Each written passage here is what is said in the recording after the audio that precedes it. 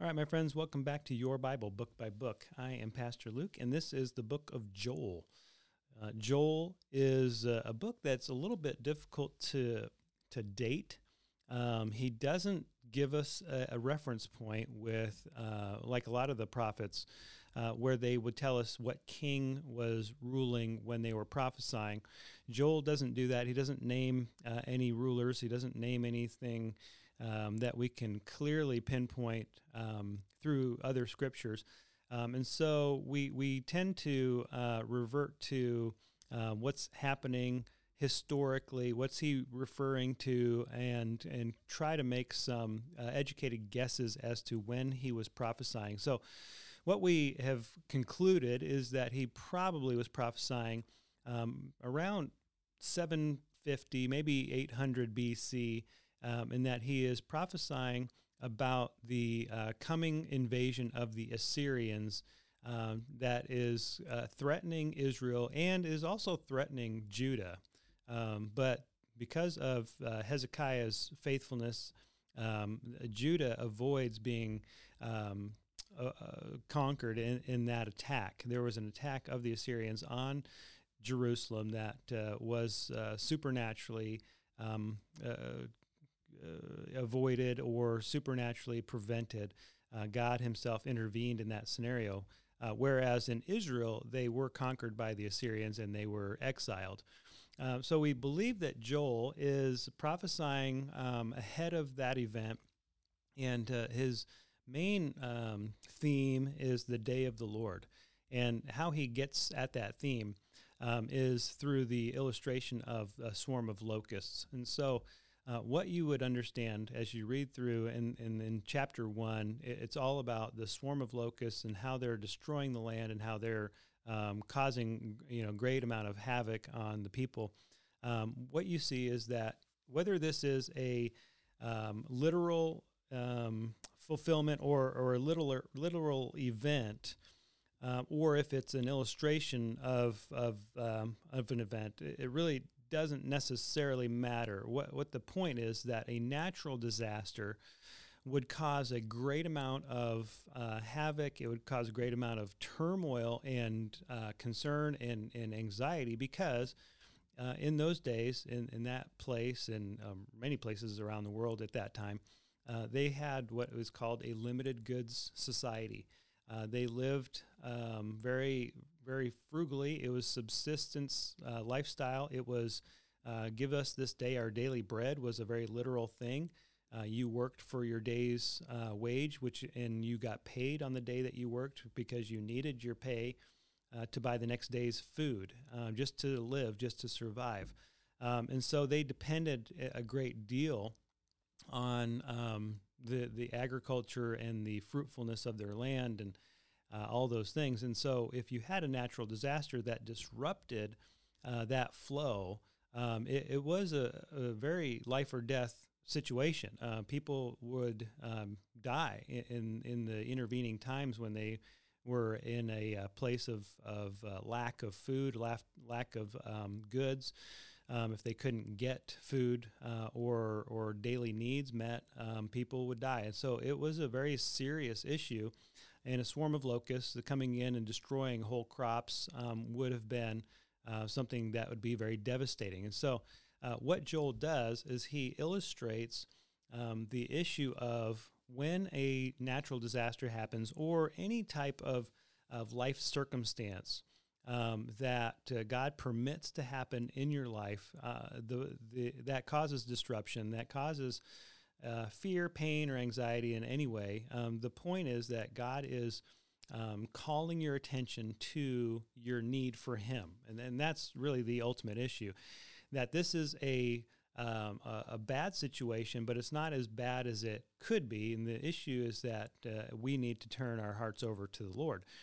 So Joel illustrates that through the swarm of locusts, but the scenario is this. It's bad, worse, or worst case scenario. The natural disaster is bad. The next worst case scenario is what Joel is prophesying about, warning his people about, which is an invasion of people, an invasion from a foreign invader. the people of Assyria coming to destroy the land, coming like a swarm of locusts to not just take the crops and the goods, but also to destroy buildings and cities and people. And so he's warning about another worst case scenario that if they don't turn their hearts over to the Lord, then there's going to be a judgment that's going to come that will be far more devastating than a natural disaster. What we know from history is that the southern kingdom, Judah, and the kings of Jerusalem were able, by faithfulness, and especially King Hezekiah is the primary character in this scenario, that turns his heart over to the Lord, and through repentance and through faithfulness avoids the assault of the Assyrians. They do come to Jerusalem. They put a siege on the city, but God supernaturally intervenes and spares them of that destruction. And so in the other case, in Israel, in the northern kingdom, they don't avoid being destroyed. They are exiled and conquered by the Assyrians. And so Joel, we're dating Joel sometime before that event, that he's warning the people, because as you read through Joel, what you see is that he is declaring from the Lord that if they will turn to the Lord, if they would turn their hearts over to God, and they would fast and they would weep and they would mourn for their sin, that God would respond in love and faithfulness and in protection, that he would spare them of the calamity.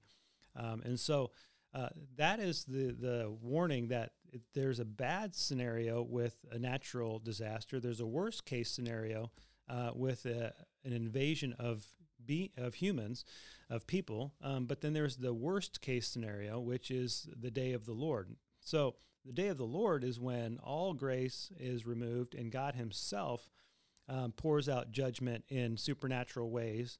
And part of that you would see in, obviously, the days of Noah with the flood, or Sodom and Gomorrah and the outpouring of fire and brimstone, and things like that, where God is pouring out his wrath on people directly. And there's nowhere to hide. There's no survivors. I mean, it is a definite judgment of God that people want to avoid. And so when you read through Joel, what you see is that the people are warned that these natural things, whether it's natural disaster or invasion of a foreign enemy, are simply God's way of drawing people back to a right relationship with him so they can avoid eternal punishment. And so the day of the Lord is actually something that is characterized as God's final judgment, that when Christ returns, we're going to have the day of the Lord where everyone who has not called on the name of Christ will be judged.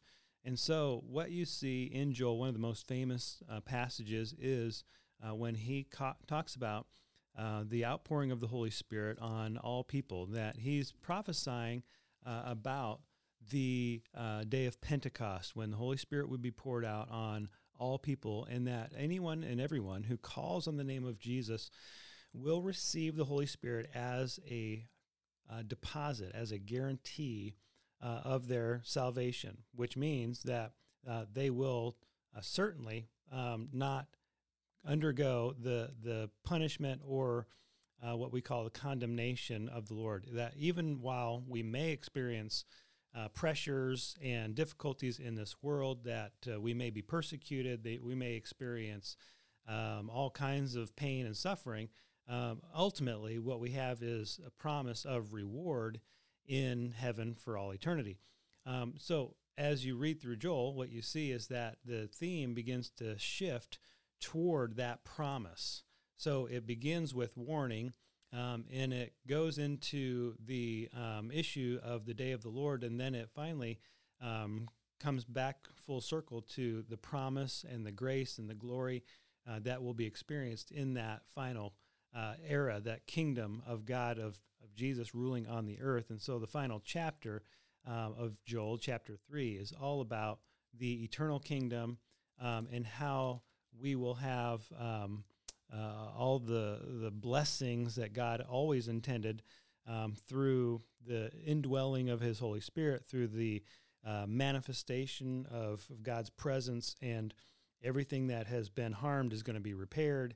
And there's a wonderful blessing in that. And so Joel is a very interesting book because it warns, it gives a strong indication of upcoming prophecy. It's both near fulfillment and far fulfillment. What you see in many prophecies is that there is a near fulfillment, which means that there's a fulfillment that is temporary, or it is it's a kind of fulfillment that people can experience in a minor way, but then the ultimate fulfillment is when Jesus returns. So the minor fulfillment is that when the Holy Spirit is poured out on the day of Pentecost, then we have the indwelling of the Holy Spirit and the blessings of that. And the final fulfillment, the ultimate fulfillment, is when Jesus returns and He rules and reigns on the earth, and that all wickedness is conquered for all time, and that all those who have called on the name of Christ will rule and reign with Him for that 1,000 years, and then on into the eternal state. And so that's the book of Joel. It is worth your read. It is easy. It's only 3 chapters. And so I would encourage you, if you haven't already, go ahead and read that all at one sitting and enjoy your Bible book by book.